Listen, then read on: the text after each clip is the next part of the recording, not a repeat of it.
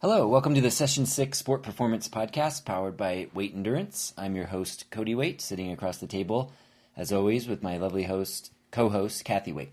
Hello, everybody. We are back with episode 18. We also have some new microphones we're trying out, hoping to improve the audio quality a little bit. Yeah, hopefully it sounds better. Yeah, we tested it out, and it seemed to sound good on our end, so fingers crossed. Anyway, this podcast is brought to you by our 2020 Base Builder program, taking you through our annual off-season base training thought processes and training progressions to make you a fitter and faster rider by spring. So you can join us a couple of different ways within our Base Builder program. One is via our remote Base Builder program, which is sort of the, quote, live version, following along like week to week. What we talk about in this podcast are very specific progressions within the training program.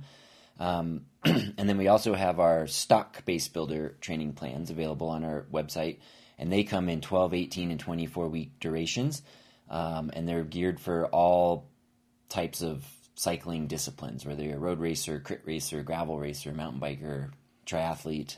They're all designed to build that base of fitness for improving your cycling ability for the coming season. So yeah, join us.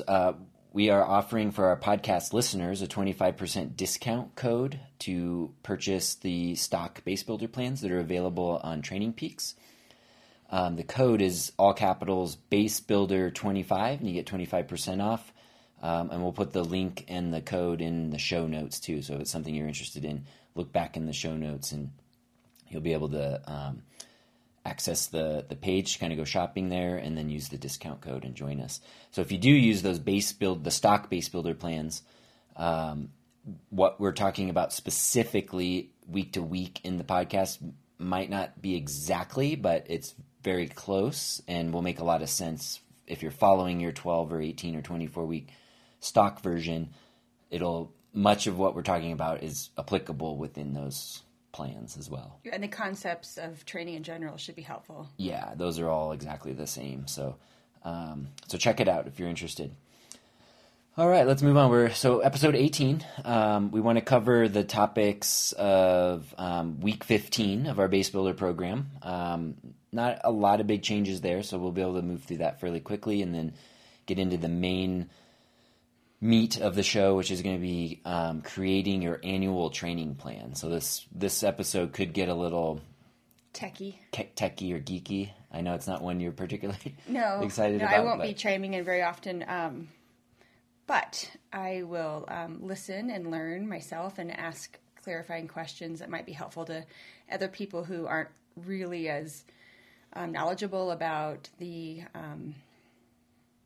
the ins and outs of how you use Training Peaks as a platform and a guide to your coaching. And yeah, we'll all learn at the same time. Yeah, this will be good. And we'll definitely try to keep it fairly simple and short, and it's a complicated topic, can be at least. And hopefully we'll get a lot of questions afterwards and people interested in wanting clarification. And so some people will really enjoy the more technical aspects, and some of the other people might not be as interested, but I know I'll learn just from listening to you talk. So it should be good. Cool. And happy belated Thanksgiving. Yeah. Yesterday was Thanksgiving, and it was Black Friday today. Oh my gosh, I bought nothing. But anyway, yeah, it's still cold and a little bit dreary outside. Yeah, we had a lot of snow this week, kind of above normal, I would think, for this time of year. But yeah, I think it was 18 degrees when we woke up this morning, so it's pretty cold out there. Yeah, definitely. But it worked out well because we ended up taking more of a lighter week. We were pretty tired from all the training we'd been doing, so that we should start just by talking about that. What have we been up to was not that much because the weather was sort of yucky, and our oldest daughter's home from college for a week off, and it just worked out better to pull back on some of the training and be at home. Yeah, it happened to work out really well. I mean, from my standpoint, the more like analytical side, I felt like I was gaining too much fitness too soon. Like my CTL numbers, which we'll talk about here when we talk about creating the annual training plan, was getting too high for being late November. And subsequently, I was starting to feel a little bit of slightly like worn out might be too aggressive, but I was definitely feeling the pressure, the load of the last 5-6 weeks of training. And looking at the numbers on the computer, it did say, it told me my CTL was upwards of like 85, and that's a little too high for November. Well, it sounds like it confirmed how you were feeling, what you like. Exactly. It confirmed exactly how I was feeling. And then, lo and behold, lucky enough, like it snows 1.5 feet. Kids are all home for the holidays. We're seeing family. Yeah. Things were just kind of busy. So it was like, I planned ahead of time, like I'm going to take this week super, super light. And that's what we did. So we still did our strength training. We still did our we only got one bike session in so far. Yeah, and then we'll do a Saturday trainer because it's still a little snowy. We got snowed out on Tuesday. Yeah, so yeah, it really definitely worked out. Yeah. So the takeaway message, I think, is like within our base builder program, I say within any training program, number one, listen to your body. And if you're starting to feel tired or just overly stressed, take some proactive measures to reduce your training load. That doesn't necessarily mean a whole week off. In most cases, that's probably not the best thing to do, but take a day or two off might be a really good thing to do. And then over the course of like a 5, 6, 7 day block, do like half or even a third of the like your normal amount of training. Well, for example, recently Sophia, our daughter, she came to our noon trainer class and she did the hour 15 trainer workout, but she didn't have the heart for our bonus session we do with a noon group where we sit on the bike for another 45 minutes and do some stuff. And so we're like, stop, just go, just leave, go home. Yeah, she was feeling take a shower, fatigued as well. Like, there's no reason to push that extra bit now in November when you have a long winter of training ahead. Exactly. So it's super important to be training in November, but it's like the dosage needs to be right. And a lot of times it's very common for people to be very eager and motivated in November and December because it's like they've maybe taken a little break and they're like, hopefully you've done your goal setting and you've picked your races from our previous episode discussions, and you're like excited and motivated and you want to like get out there and train. And while that can be beneficial, if you do too much, it just kind of wears you out. And then come spring or early summer, you might be like on the downward. Yeah, you're over it. Of fitness instead of on the upward slope of improving fitness. So that'll all play a real piece to our discussion here about creating your annual plan. But even with a plan written out like many weeks or even months at a time, it's not written in stone. And you got to be, one, in tune with your body. Also taking into account other things of weather stress, family holiday, work stress, things like that.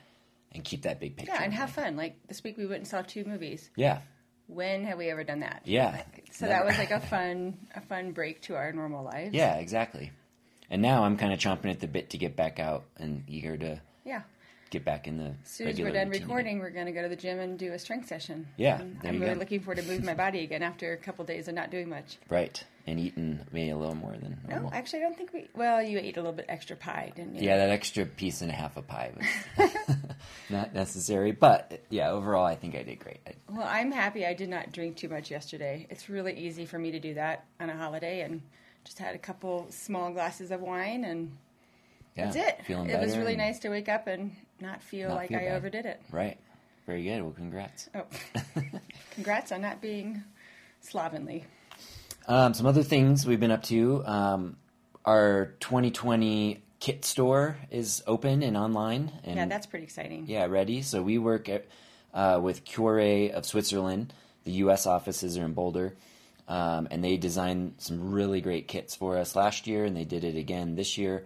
We mixed up the color scheme this year, which I'm pretty excited about. Yeah, last year we had more of a black, white, silver, fairly subdued color tone, and now we added in a kind of a bright blue and a little bit of neon yellow, and it's pretty cool. And so it's online, www.cure.ch,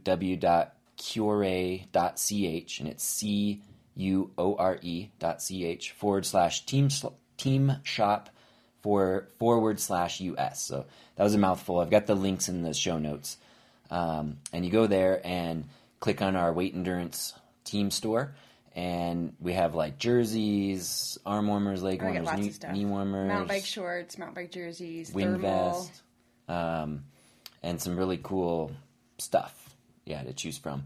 And from now until I think through Sunday, they're offering a Black Friday discount of 20%, which is actually pretty significant. Makes you can buy an extra piece, an extra thing or two with that savings. And it is, the code is Black Friday with a capital B and a capital F. And you do that at the checkout, and again, the code's in the show notes. But go on there, check it out, buy some stuff. The really cool thing how we have it set up is our We Development team is now its own nonprofit entity here in Colorado, a 501c3, and we have any of the profits made from the kit sales will go right into the We Development team, which is really great. That'll help us fund things for entry fees and travel and getting the kids their kits and things like that. So you're kind of treating yourself to a new kit, but also helping our team out. We'd really appreciate the support. It's fun to see people wearing our kits, and certainly helps the team, and that's very much appreciated. Yeah, absolutely. So get on there. The online store itself is open through December 15th. That 20% code, though, is just like the first 3 or 4 days until Sunday. So get on that. But it will be open until the 15th. And then I think you're working on some additional fundraising activities. I'm going to get some T-shirts and hats designed, and you ordered some really cool Purist bottles, I think. Specialized Purist water bottles with our logo on it. So we're going to come up with kind of like a tiered system of donating to the team, and we'll thank you with some cool gifts like T-shirts and hats. Yeah, some swag. That's the word endurance, I was looking for. Swag. Yeah, so stay tuned for thoughts on that. Yeah, we're heading to the donation season, so that'd be great. And then the last little thing that I was thinking of is Christmas came early. Yeah, our bikes came a week or two ago. A big SRAM order came a couple days ago, so we're getting closer and closer to building our We Devo team bikes. And I'm super nerdy about bike equipment. You enjoy it, but you. Well, and then really thankfully our daughter Sophia geeks out with you about it. Yeah, she likes it too. Yeah. And so once we get the bikes built up, we'll do a fun little blog post or something about it, so people can check it out and see exactly what we're going to be riding equipment wise for 2020. But they're good looking bikes, I can tell you that for sure. So and big thanks to the Bikery down in Littleton, Colorado. They're incredible, and they've been amazing at helping the entire team get their bikes. Yeah. So check them out at. What is it? www.thebikery.beer. Yeah, that's right. They have a funny website, thebikery.beer. Yeah, they're on the Breckenridge Brewery campus. I think they have Black Friday deals today too, don't they? I think they have a big sale this weekend. Yeah. Hopefully, you guys can take advantage of that as well. Yeah. So thebikery.beer, and then Scott Sports USA. A big shout out to them too for getting us the bikes and the helmets and the glasses and all that kind of stuff. That's coming on the way for our team. So. All the support is very welcome and very much appreciated. So, cool. Let's move on to questions. I think we have... we have 2 things. One's more of a comment, and then one's a question I got from a guy in class. So, Jeff Foster, he wrote into you, and he's a guy that's doing our remote plan at home. Or he bought a stock? He did. I think he did the 12-week base builder stock and plan. What's cool about Jeff is that he was a part of the CrossFit classes years ago and has kept in touch with us, which I've really appreciated. He's a really cool guy. Yeah. So he's finished the 12-week base builder, 12-week base builder plan. And he wrote in just really simply, he said, simply amazing. I love the podcast, super helpful. Thank you very much, Jeff. And then he let us know that his FTP went up from 207 to 238 at the after 12 weeks. That's pretty good. That's what is that, 10%? A little more than 15% maybe. Yeah, that's substantial. That's awesome. And then his 1 rep maxes increased about 9% for his back squat and his deadlift. Also really good. Yeah, well done, Jeff. It sounds like you were very consistent, which is the key to seeing improvement. Yeah, absolutely. Well done. I think that's awesome to hear that his FTP went up more than 10%. Yeah, and we love to hear the success stories. So anybody else that's making improvements within our Base Builder program, or if you're following our Base Builder plans, let us know. I mean, we love to hear, the improvements you make, what you thought of it. And then also, if you like listening to our podcast, go onto iTunes and give us a 5-star rating, or let us know how we can earn a 5-star rating if we're not there yet. And then leave a review. So reviews like this that Jeff just emailed to us would be awesome on our iTunes page, just to help us with rankings and stuff. So keep them coming. We love to hear the success stories. Well, the other comment / question came from our faithful listener, Ruben, and we've mentioned Ruben before. So thank you, Ruben, for another good question. Well, now he gets heckled in class. Well, yeah, he is getting heckled in class. Okay, but honestly, as much as we tease him, I love it. He's our star pupil. He's really faithful about attending 4 times a week for the 2 strength classes, the 2 trainer classes. He even comes early to the strength classes to now get a run in because he's training for triathlons. Yeah, he's working hard, and it seems like he's enjoying learning as he goes, too. He's great to have around. So Ruben mentioned the other day while he was on the bike that we didn't mention anything in our previous episode about planning for the race season, like selecting your events. Mm-hmm. We didn't mention triathletes planning for their season. Like specifically? Yeah, and I said, I'm sorry that you got left out of that. But we talked about it for a few minutes, and really that came down to that whether you're a triathlete or a mountain bike racer or a road racer, the concepts are the same. You look at all the fun events out there, see what grabs your fancy, see what makes you motivated to train all winter, and you pick 1 or 2 A races. And then map them out in the calendar, and then come up with some other supporting races, the B and C races. Mm-hmm. So we chatted a bit about that, and he, in fact, did have 2 A races in mind. I think they were both Boulder events. I think one's the Boulder Peak, and the other one was the Harvest Moon half course. Yeah, the 70.3. Mm-hmm. So he has 2 A races, and now he needs to come up with some fun supporting races. Yeah, exactly. That's exactly it. I mean, whether you're a pure cyclist or a triathlete, the process and the thinking's all the same. Pardon me. I mean, one thing I think with triathletes, often the A races tend to be the long course, like half iron distance or full iron distance races in many cases. That opens up a whole nother topic of whether that's how it should be. People in triathlon tend to be heavily swung towards going long rather than maybe going shorter and faster. But that's a whole other topic. So when you're picking something like a half and certainly a full Ironman, often that is your one big build-up, particularly a full Ironman. So, but you still want to be doing some shorter races, smaller local races, things building up along the way. Well, what I liked about Ruben's plan is that his first A race is an Olympic distance, the Boulder Peak, and then he'll have about 6 weeks between that and the long course, the 70.3. And while we had talked about having like 8 to 12 weeks between A races, the Boulder Peak, which is an Olympic distance, shouldn't wear him out too much. He should be able to do a quick reset and another race build. Yeah, because Olympic distance race is 2 to 3 hours, let's say, for most people. So, that you can recover within 3, 4, 5 days of that and not have too much interruption. I mean, my old school rule of thumb for recovery in triathlon or even just running races was every mile of the run distance is how many easy days or recovery days you need to recover. So a sprint triathlon, which is a 5K, you need about 3 days, let's say, to kind of get more or less fully recovered. Mm-hmm.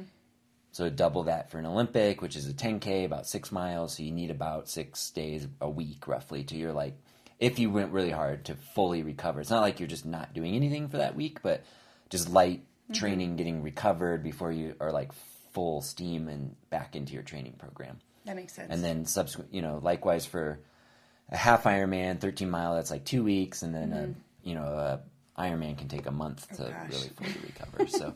And then you can also look at it hours-wise of the race. The running beats it out of you a little bit more, but in general, if you're a 2-3 hour race, that's usually, 3, 4, 5 days to recover. If you're looking at like a 4, 5, 6 hour race, that's a couple of weeks. And then if you're looking at something that's like 8 hours or more, that can take a couple of weeks, if not several weeks to I think you really need to honor that. We were talking to Tom Miser the other day, our good friend, and he recently, well, wasn't even that recently anymore. In September, he did the Colorado Trail with our buddy Jason. Mm-hmm. And it was, how many days? At least a week that they were riding 12 hours every day. Yeah.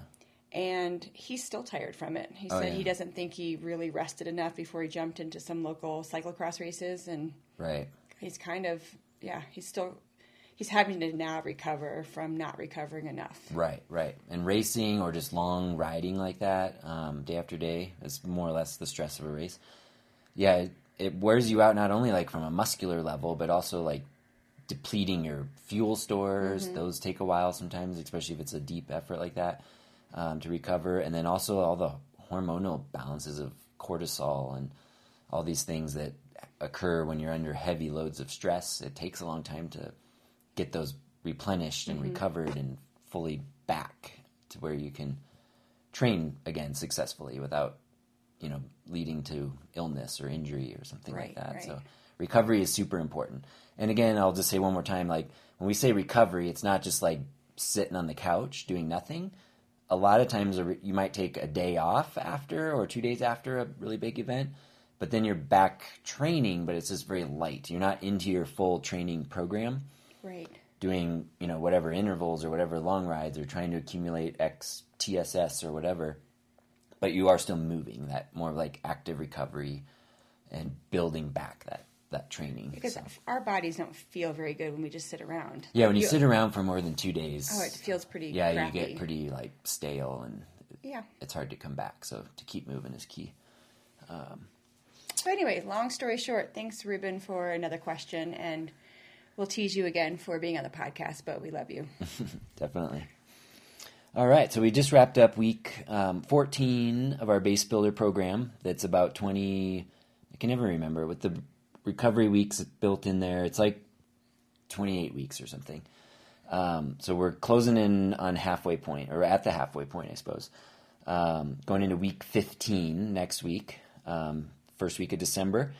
So we're 6 weeks into what we call our second phase of Base Builder, and that's where we're focusing on building strength in the weight room, getting heavier and heavier, and that's what we're going to continue to do. Well, actually, this week, 15 is the same, if you look at the spreadsheet, as week 14, but it's some heavy lifting. Not tons of reps, but some heavy lifting for sure, building that strength in the gym. And then also focusing on the aerobic buildup on the bike, and that is now evolving into what we call aerobic strength. Mm-hmm. So the aerobic piece means we just have a heart rate cap of 80% of max on there to make sure we're training that aerobic energy system. And then the strength part of the aerobic strength is now we're doing more and more. In fact, now we're into entirely for the aerobic strength set, the big gear, low cadence, kind of climbing simulation on the trainer. So we're taking, the way I like to think of it is like we're doing all the strength work in the gym off the bike, and this aerobic strength work, so like big gear, low cadence, muscle tension kind of work, in my opinion, just helps transfer the strength gains in the gym lifting weights to the strength on the bike. It's like this nice little bridge between the gym and the bike. Yeah. And I actually like them. I think Wednesday we did 3 by 9 minutes standing. Yep. And just to remind people that it's very doable, and some tips on how to handle the standing climbs. One of my favorites is moving my hand position. Yeah, simple, but very simple, but it makes a big difference. So just like 3 different positions would be like the drops, and then up on the hoods, and then just on the bars right in front of you. Right. And sometimes I'll do 1 minute, 1 minute, 1 minute. But as the intervals increase, like when we're on the third set, sometimes my heart rate's getting too high, so I spend a little bit more time down in the drops. Yeah. Because that'll keep my heart rate lower. Yeah, and that's interesting. Do you know why that is? Well, my heart's lower.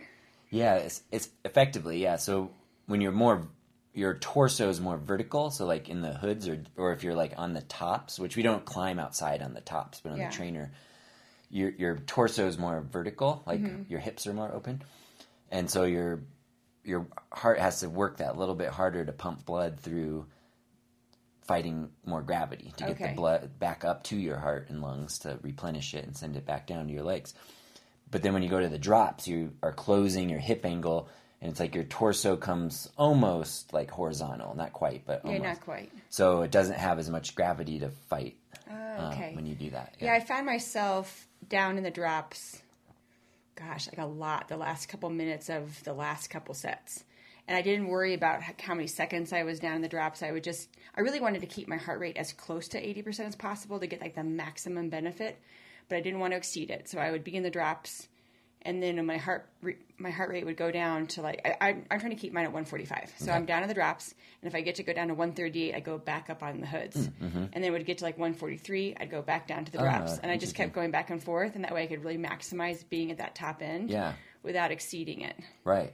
And that worked for me. So if that helps anybody. That's a fun little strategy. Yeah, I usually go by time, but I like that, just watching heart rate. It's like a crisscross. Interval, and I knew that if I waited past 143, that by the time I got down the drops, my heart rate would be too high. So it's just something I figured out for me. Yeah. Good tip. Yeah. Coach Kathy. Coach Kathy with those tips. There we go. Write it down. Remind people again about the best body position over... Yeah, so when you're climbing on the trainer, I'd say in general, even outside, but definitely on the trainer, you want to have your main center of mass over the bottom bracket, as opposed to what can sort of naturally fall into is having your weight more forward on over your front hub, let's say.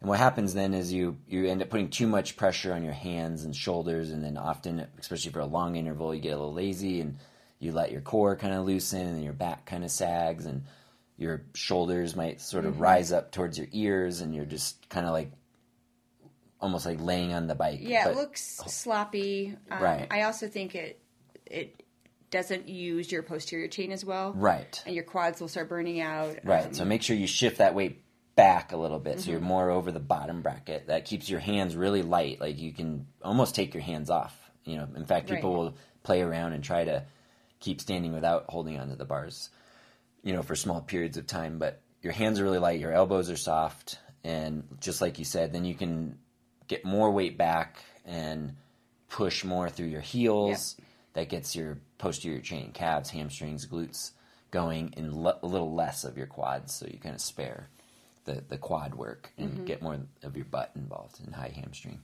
Yeah, so think about that while you're on the bike, especially if you're newer to the standing climbs. Yeah, and for these longer ones too, if you don't have it already, a wood block or a front wheel prop works really well because it effectively shifts your bike sort of backwards. The front wheel goes up, so picture it, your rear wheel is like the center of a circle, and you up the front wheel, your whole thing is, your whole bike and body are rotating a few degrees, and that can help you keep your weight back as well. As opposed to having your bike perfectly flat on the ground, you'll tend to want to definitely prefer to have my front wheel in a block.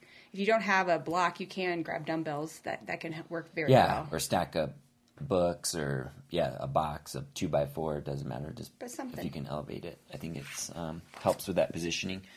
And then on the bike, real quick, we're for week 15. The aerobic climbs go from 3x9, which is what we've done the last 2 weeks. Now they're going to go to 2x14 and 2x15 minutes, Tuesday and Thursday. And we've introduced the surges, which we did. If you're following the Base Builder plan on Thursday, if you did a workout yesterday, those surges, but we'll be doing them again Tuesday, Thursday. 4 of those surges on Tuesday, 5 of the surges on Thursday on the plan. What does a surge mean? And the surges are strong accelerations, still in that big gear, but now you're taking cadence from around 50 up to about 70-ish. And what happens is you more or less double your power output for those 15 seconds. Get a little taste of high intensity, heart rate goes up a little bit. You can finally start to kind of exceed that 80% of heart rate max cap. So we're kind of getting out of the aerobic system just a little bit, and then come back down for 45 seconds in between, back to that steady climbing state. Heart rate will kind of recover partially, and then when that top or the bottom of the next minute comes around, you go surge again. So it's these little accelerations, 15 seconds, about 20 RPMs higher, Well, building up to about 20 RPMs higher. Yeah. So, yeah, I just wanted to share a little bit about how I've tackled these. Yeah, go for it. Well, first of all, I love them because it does break up the monotony of just standing. Absolutely. Number two, just to reiterate, this is not a sprint. You're not trying to beat someone in a race. You're trying to accelerate. Don't shift gears. Stay in the same gear you're in. And just crank up the speed of your turnover. And it takes a few pedal strokes to increase your RPMs. It's like, at first. This is silly, but here's how I've always done it. I know that I will do 17 revolutions of 17 pedal strokes in the 15 seconds. Okay. And so I'll look at the clock, 3, 2, 1, go, and crank it out. And sometimes I count my right foot, sometimes I count my left foot because I don't always want to be favoring one side. Mm-hmm. And if I'm being wimpy or distracted, I won't get 17 revolutions in. If I'm feeling really good that day, sometimes I even get a couple more. Okay. But it just keeps me focused. I've always been a counter for Yeah, things. you have. Yeah.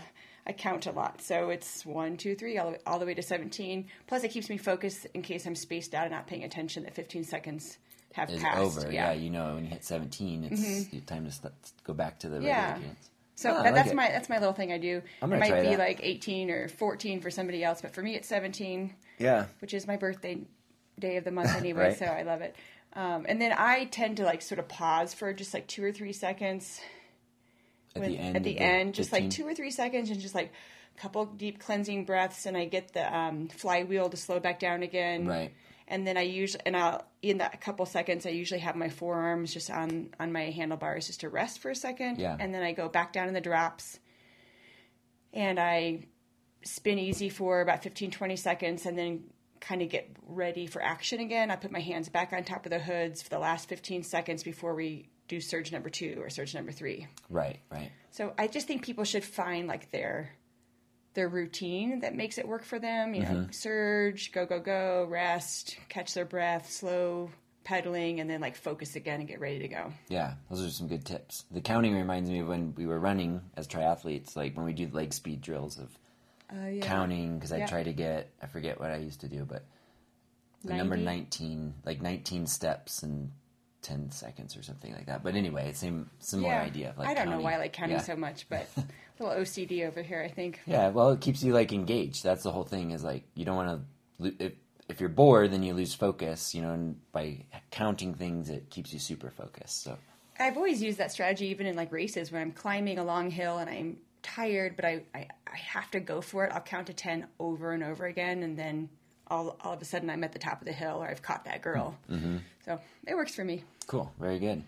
Yeah, these are great. And like you said, they break up because the intervals now are 14, 15 minutes. The following week, we're going to be up to 30 minutes. So it definitely breaks it up. You look forward to those surges, like get through the steady strength part and then get to the surges. And then the time really like flies by because every For sure it does. 45 seconds, you're putting in a little acceleration. So very good. So those that's what we have to look forward to for week 15. And then, like I said, your heart rate will exceed that 80% of so don't worry about it quite as much. Yeah, I mean, I would still put a cap of loosely like 90%. You don't need to really go any harder than that. If your heart rate's going higher than that, you're probably just making it more like a sprint or like a real hard attack rather than just like an acceleration. So keep it moderately hard, not hard, those 15-second efforts. So. Right. All right, very good. All right, on to part 3 of planning for the next season. Yeah, so creating your annual training plan. That's what we kind of want to dig into a little bit here. So podcast episode 16, we talked about goal setting. So that's kind of step 1, and you really need to go through that to some degree before you get to step 3.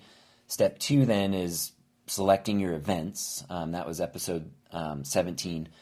And that one's like sifting through all the many options out there, figuring out, that you're doing enough races, but not too many races, and looking out on a calendar of like how they kind of mesh and work with your A races, and then setting the B's and C, the lower priority races.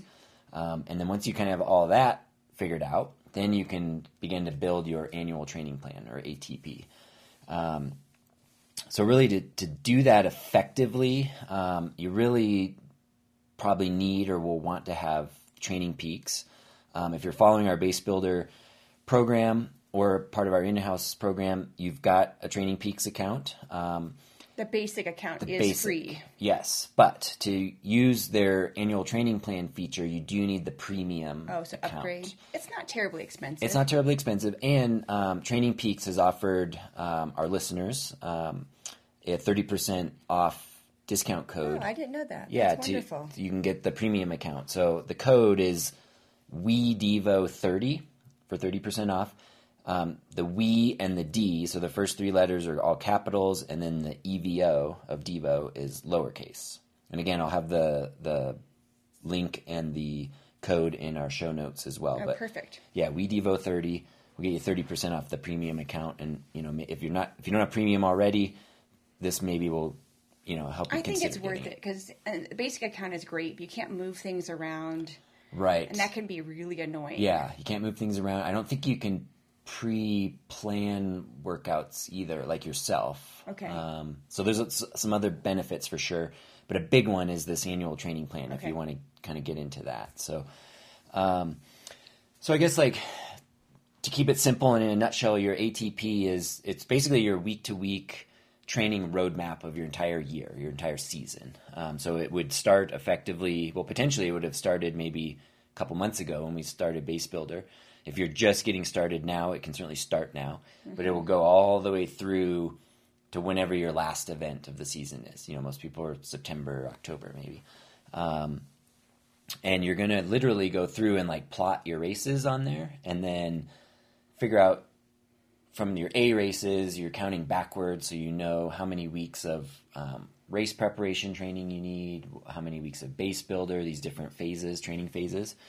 And it makes sure that you have enough time, I guess, to build up for your A race. And also making sure you are hitting some progressive, like, stepping stones along the way, building up. Right. So you don't always do base. You're not stuck there, that you go to race prep or race build at the right time. Exactly. And that's kind of the key, because a lot of people will ask, well, how long should my Base Builder be, or when should I start it, or when should I start my race prep training? And it all depends on the calendar, how many weeks you have, essentially, when doing that. So once you are in Training Peaks and, you create an annual training plan, you'll title it usually with the year, so like 2020, and you will then want to begin entering in your race dates, so that you'd go back to your list of race selection that you have now narrowed down. You go and you plug those in. It lets you prioritize the ABC rankings in there. Right. I have been on this page. Yeah. And it's a real easy format of just putting it in. You're not on a big calendar. You're just typing in like a list. Yeah, exactly. Okay. So you put the date of the race, the priority. I think it also asks you like how long, if there's like some time ranges. That actually isn't that important, but I think you have to do it to move on to the next step.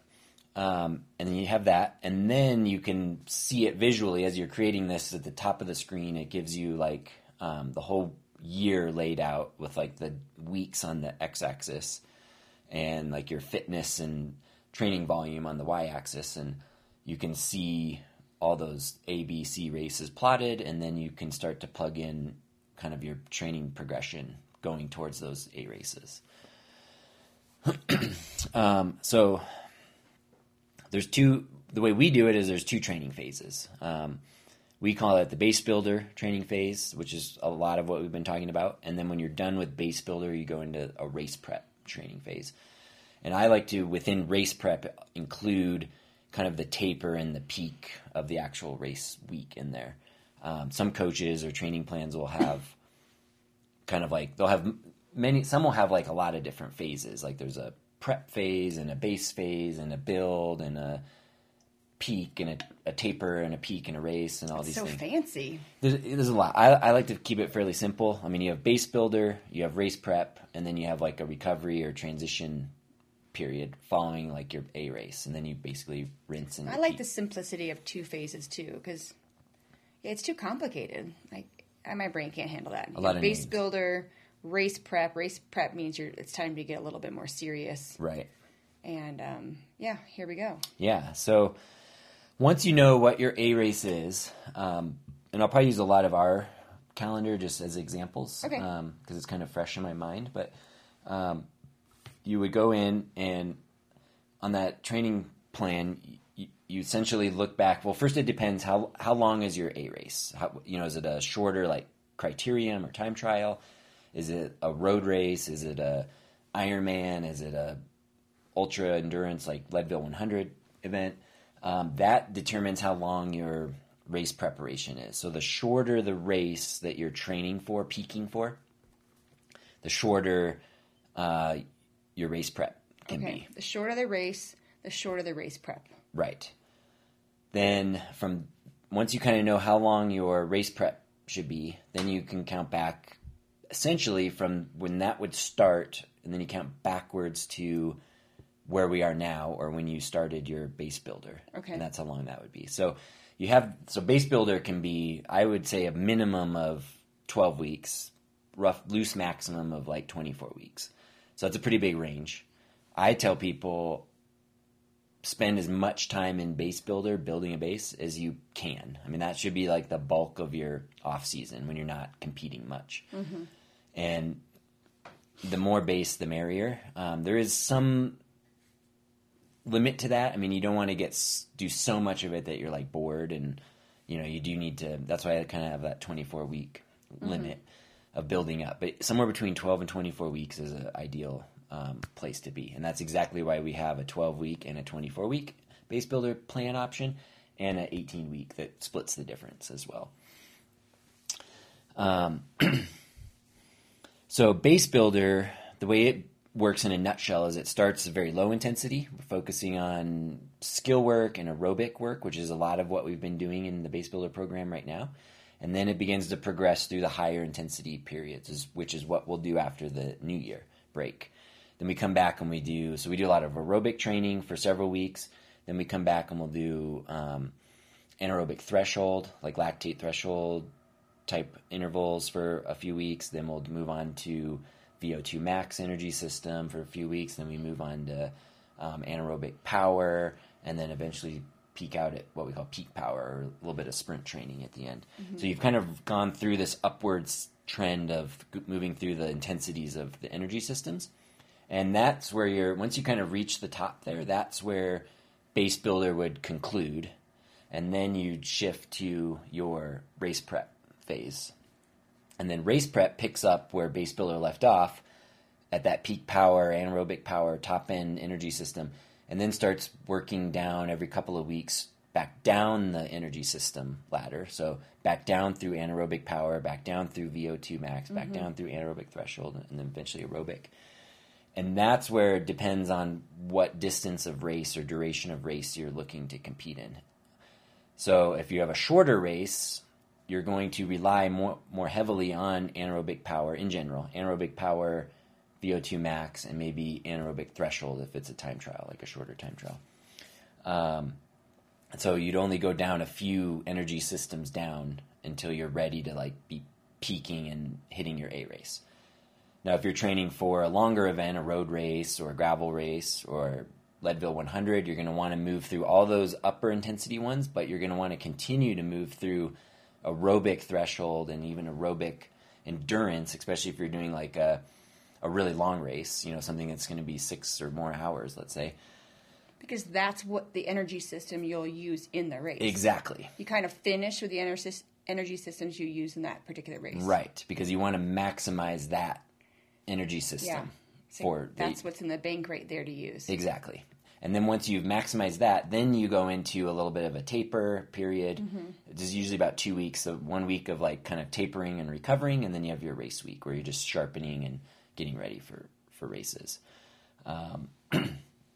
So that's kind of it in a nutshell. I think of it as like a pyramid. It's like you build up the pyramid for base, and then you come down the backside of the pyramid for race prep. But how far down the pyramid depends on how long you're anticipating your A race to be. That makes sense. Okay, good. And then following race prep and your A race, I usually recommend most people take a full week off. If it's a really long race, maybe even 2 weeks. Right, like we mentioned before. the Yeah. very long races you're going to need. Yeah, if it's a very long race and or like the end of your season. End of season, I like to recommend 2 weeks completely off. If you're doing an A race, let's say early summer, take a week off, and then maybe you need another week to just ride easy and still recover. So in that week off, say we do a June 1st race, and it was an A race. In that week off, is it really nothing? Yes, I recommend at least 5 days of nothing. Nothing. So like Monday through Friday, like nothing. Okay. You could do a light strength workout. You definitely could go do other things, play basketball, play pickleball, go for a light hike. But in general, like don't touch your bike for 5 days. Okay. Yeah, I mean maybe you clean it in the first day or two, hang it up, and then don't even look at it. Okay. For that 5 days to a week, because that'll just, if nothing else, mentally it recharges you and gets you hungry to get back on the bike again for the next bit of summer and fall racing. So you need that mental break. Plus, all the physical benefits are more obvious. You get to rest a little. Okay. And then at that point, you rinse and repeat. Then you, depending on how many weeks you have to your next A race, you do a little bit of base, maybe not. Oftentimes not. Like Ruben, between his If you have 6 weeks, he's not going to do base again. He's going to go back into a race prep and build. He'll kind of count back and start appropriately at the how many weeks back at the higher energy system, so he works down to the low that he wants. So well, it sounds like he would only have 3 weeks of race prep. Tell me if I'm wrong. He has 6 weeks between. He does 1 week off. Yeah, one recovery week or week off. Yeah, 1 recovery week, 1 week off, and then 3 weeks of race prep. That gets him to 4 weeks, and then he has the 5th week is a taper week, and the 6th week is race week. Right. Okay. Right. But that's very doable. Yeah, and with a 6 week, that'd be the bare minimum between A races. Mm-hmm. Maybe he only takes 3 days off, not 5 or 6, and then gets kind of back into it because you don't have that much longer to go. The full week off is like if you peak in May and you have another big one in 10 weeks later, August or September, you take that full week or so off. Okay. If it's a little more compressed, then not quite as many weeks off. That makes sense. Because your motivation can hang in there for that shorter duration. And then you go again. So those are the training phases of how you do it. So when you plot these on your annual training plan graph, you're working backwards and figuring out, okay, how long is my A race duration? That's going to kind of dictate how long your race prep is. And then that'll tell you when your base builder should end and how many weeks you have to do base builder.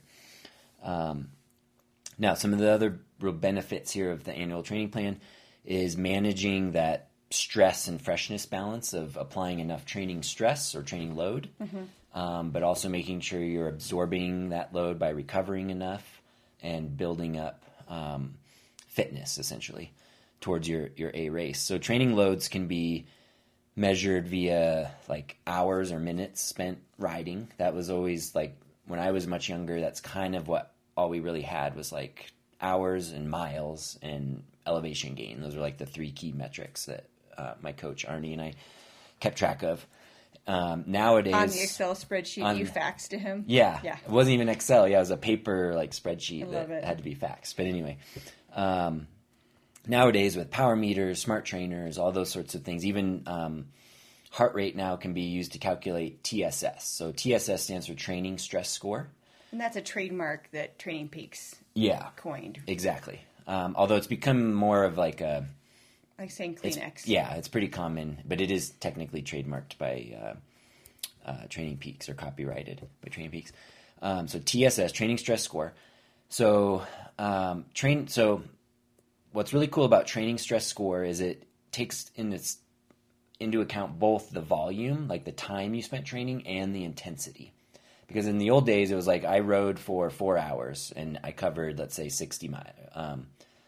60 miles. You have no idea within that 4 hours or 60 miles, was it all just easy zone 2, or were you doing like lots of intervals? Did you climb, 6,000 feet, or did you climb 1,500 feet, or, whatever? You didn't really have that metric. So now TSS combines the duration of your ride. It's essentially a factor of the duration of your ride and the intensity of your ride gives you TSS. So and more accurate if you're using power. it's the most accurate with power. That's what it was originally developed around.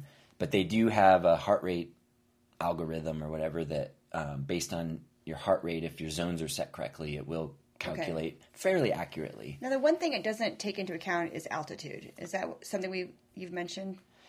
Yeah, yes and no. It doesn't take into account elevation gain, but in general, if you're riding uphill, your heart rate's usually a little higher than riding on flat ground. So it is sort of accounted for that way. And same with power. I mean, if you're riding uphill, you're usually putting out a little more power relative to flat ground. So in that essence, it is. When we were running more, the running TSS got skewed because it only looked at your pace per mile. Okay, I'm probably remembering that. So if we did a lot of hill running, trail running, and you run uphill, your pace per mile plummets, and so it just thinks like, oh, you ran for an hour and you only went 4 miles. Slow. Yeah, well, I climbed 3,000 feet or whatever. So yeah, that had a little factor, but it works better on the bike for sure. So with TSS is a number, a data point you get for every training session you do, whether it's a recovery ride, interval ride, long ride, and you're tracking that and tabulating it within Training Peaks, and it's accumulating. And, let me interrupt real quickly though. Our strength workouts doesn't. You need to go in there and record what you have done. You don't have a power meter that's going to upload. Yeah. And we mentioned that previously, but I wanted to remind listeners. And there's two schools of thought. Some coaches say it should only include your bike riding. I think strength training has an effect. It's different though, but yeah, I usually give between 15 and 25, maybe 30 on a really heavy, exhausting strength training day. That's up to the user, but if you do record it for a strength workout, make sure you record it for every strength workout. You can't just randomly add it in. Right. So commit to either doing it or not doing it. But I think it's worthwhile because it is a training stress. So well, if you do 3 strength workouts a week, that's 75 or more TSS. That is, at that point, significant. Yeah, it does become significant. So it's something to kind of definitely think about and consider including in there. What does someone do with TSS? What does it mean to the average person? Yeah, so TSS, you're accumulating in every workout you do. It's getting tabulated over the course of a week, over the course of several weeks and months, and within Training Peaks, it's calculated. The general settings are every 42 days. It's like a rolling 42-day tabulation of your TSS scores, and that's what's calculating your what they call their chronic training load, or CTL. So if you look in your Training Peaks dashboard on your annual training plan, and also what's called the performance management chart, there's a blue line that's your CTL, and that's essentially relates to your quote fitness, or how much training gains you're making. Okay, so the more TSS you accumulate on a day-to-day basis, that blue line, that CTL goes up. If you don't train, or you train less for a few days, that CTL will come down a little bit. And it's like I said, a rolling every 42 days. So when day 43 comes around, that day that was 43 days ago, if it was like a huge 300 TSS ride, it gets dropped. It gets dropped. Okay. Yeah, so it's like kind of moving along that way. So that's how like the loading over the course of a month and a half or so, 42 days, plays an effect. Once you're more than a month and a half away from a workout, it kind of like sort of quote doesn't count at that point in the tabulation. So so the goal is with training in the base builder particularly is you want to be building that fitness, that blue line going increasing upwards. Increasing the CTL, right, and gradually increasing TSS on a weekly basis, so it builds that CTL. So you want that to go up, and then depending on your event, CTL, when you end the base period, it's going to be pretty high. Okay. And that high number is relative to the individual. So what's high for me might not be high for a Tour de France rider, and what's high for you is probably a little lower than what's high for me. But someone doesn't know that until they've spent a year training or spent 6 months. Like, what would be a good? I'd say to really get a handle on it, you need like a year's worth of tracking this stuff to really get a handle on it. Another reason to probably upgrade to the premium to start grabbing that data. And there are some good charts within the Training Peaks library of information about like common CTL numbers to achieve based on like your racing category or like your ability level. Makes sense. Like years in the sport, years training. Yeah, or it's based off of like Cat 5, Cat 4. Oh, okay. Yeah. You know, Cat 1, Regional Pro. I think that'd World be Tour helpful Pro. because, what does the number mean? Some sort of chart's always helpful. Right. Yeah, and it's a little tricky. So I know personally for myself, when I start getting above 100 CTL, I know I'm getting close to like my ceiling of fitness, so to speak. And Your ceiling of base builder fitness or just fitness in No, just general? fitness in general. Okay. And I can keep building it, but I have to start being very, very careful and also making sure I'm eating perfectly, sleeping a lot, and doing everything right. Because when it starts getting over that for me, I'm walking that tightrope of doing too much and getting too fit and peaking, because you can only hold that high level for so long. I can only be above 100 CTL for so long until I need a break, or I'll. But you're trying to get to that number right before your A races? No, I try to get to the highest number is usually about 3 or 4 weeks before your A race, because then you got to come down. Because as your fitness goes up, you also be getting fatigued. Tired. Yes, so that's why you have to taper and bring down. You'll lose some fitness in air quotes, but it's worth it because you're gaining lots of freshness and that peak form where you'll feel good. So what was your CTL at last week that made you think you needed to take a recovery week? I think it was definitely in the mid 80s. It was like 85 or 86. Yeah, that's pretty high. Yeah, and so in November, it's like my A race isn't until end of April. It's like I got to be a little careful here. So that's why I took a really light week. It's back down to like, I think 79. Okay. Which is still fairly high, but then I'm going to hold more steady for the next month or so and not try to actually build my CTL much, but just keep training more on the strength side of things. And then I'll start picking it up after the new year to build it up. Well, I think the CTL number for both of us will jump up after we do riding in Arizona over the holidays. Yes, you get a big bump there, and subsequently then you need to recover again. Yeah. And I'm getting it. Yeah, so you build it up, and you build it up to kind of a peak number, like I said, about a month before your A race, and then you bring it back down gradually. And that's how our training plans are built around that. So base builder, all the workouts are provided within Training Peaks a TSS score. So you can go back and kind of look at those and see how the trainer workouts are kind of gradually growing in TSS. Mm-hmm. So if you're doing the workouts, then your CTL will be growing. Mm-hmm. Not only doing, but to actually see CTL, you have to make sure you're uploading your workouts and all that kind of stuff and make sure they're accurate and everything. And then you'll see those numbers grow and grow that way.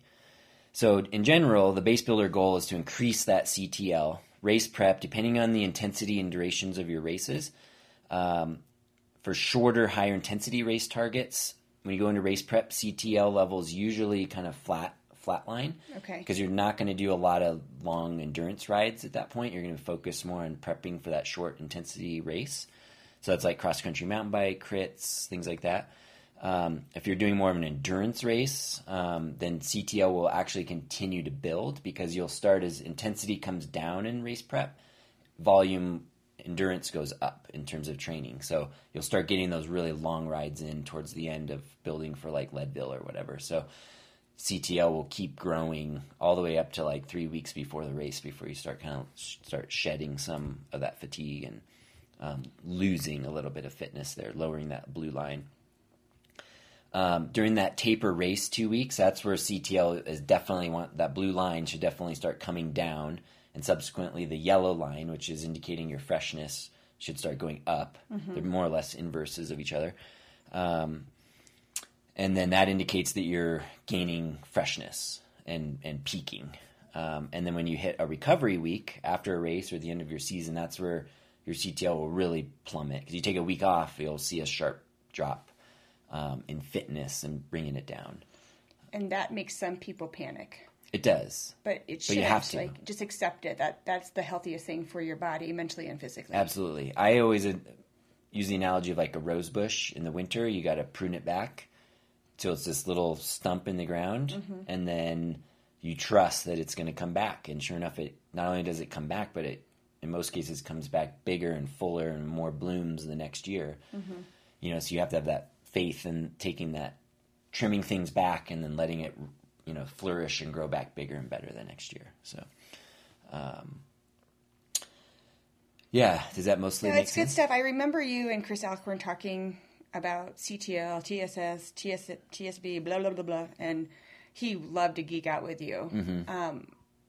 With that said, I remember that he would go and read the Training Peaks forum articles or their help topics and learn about it himself. There's a lot of good stuff in there. So there are ways to, if you're more of a reader and you want to read about it, you can absorb the data on their website. Yeah, and good little segue. I actually just wrote a blog post about it, links in the show notes as well, and it gives an example, like a visual example, as well as some key kind of takeaways and whatnot. But so check that out in our show notes. But I mean, in a nutshell, just to kind of recap, it's like building out your season. Number one, allow for the longest base builder possible. If it's November, December now almost, and your first race is March, you probably don't have tons of time to build a huge base, but build the biggest base you possibly can, and then use those remaining weeks for race prep when that time comes. But the bigger the base, the better.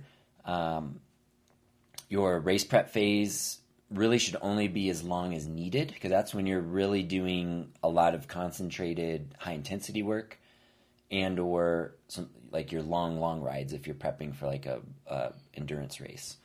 And you can only do that for so many weeks. I mean, your body kind of hits a peak after 4, 5, 6 weeks of high intensity stuff, and you just won't make any more gains, and you're just wearing yourself out. And mentally it's fatiguing. And mentally it's tough to do more than 5 or 6 weeks of high intensity stuff. So race prep should only be as long as needed, where base builder should be as long as you can possibly afford. And then make sure you rest at the end of a race or season, and then repeat that build. So if it's a second A race, get back into that race prep, however many weeks out, build back up. If it's the end of a season, then take a week or two, full rest. And then use the metrics. If you want, if you're into the numbers, use the metrics, record every workout, upload every workout. Well, make it easier on yourself by having your computers and whatnot like upload automatically. Oh yeah, it's so much easier. Yeah, so much easier. I mean, just 10 years ago, it was like you had to take your Polar watch and plop it on this little thing that was plugged into your computer that then took a couple minutes, to download the data, and then you had to like manually write stuff in. Oh, yeah, make it easy on yourself. Just have it. All the auto uploads are super cool. Yeah, and Training Peaks, you can connect Wahoos and Garmin's and Suuntos and all that stuff, and it'll, as soon as you hit save, it uploads in there and calculates all this stuff for you. So, well, I know you get a lot of emails from people who are shopping on our website or through they found you through Training Peaks and are looking at your training plans and just want your help knowing which training plan to pick. And that's fine. Like most people are like right now are doing base builder, but when it becomes March, April, May, you're going to start getting those emails about, well, which race prep plan should I do now? Yeah. And y'all can email Cody and ask him. He knows all the plans. He's made pretty well. So send him an email to Cody@session6.com and he's happy to give you some advice on what to do next. Yeah, absolutely. Ask questions. I enjoy reading through them and answering them, and I can definitely point you in the right direction of what plan and when to start what plan and that sort of thing. So the bottom line is it's hard to know how to do this by yourself. It is, yeah. And even for myself, it's like I like to bounce it off of you and other people, like the ideas I have for my own training and stuff. So it's 2 heads or more, 3 heads are better than one kind of thing. So definitely ask questions. Speaking of questions, if you have any people out there have questions they want to submit to us or just start a conversation, go to our forum at endurance.session6.com/forum. And either we can answer the question or other people can chime in and give their 2 cents, get a conversation going. Yeah, absolutely. Sounds good. Well, I think we covered this pretty well. That was good. I learned a lot, Cody. Good. Well, I'm assuming people will have questions, I hope. So send them my way, and we'll get them answered. And then make sure you get in and get to our kit store. Oh, yeah, the kit store. Please do. Yeah, Cure.ch. I think they're beautiful. You and Scott Tietzel did a great job. Yeah, order those kits. Use that discount code. It's only good for the next 3 days or so till the end of Sunday, I believe. So code's in the note, but get in there. It's 20% off. It's good savings. All proceeds go to our We Devo team, and they definitely would appreciate your help. Right. And then later in the season when you're wearing it and racing and doing stuff, send us pictures. So we always like to see those, and we'll share them on our Instagram and all that kind of stuff. So great. Well, enjoy the rest of your holiday weekend, and we'll be back to good old training next week. Yeah, take care. All right. Have a good one. Thanks for listening.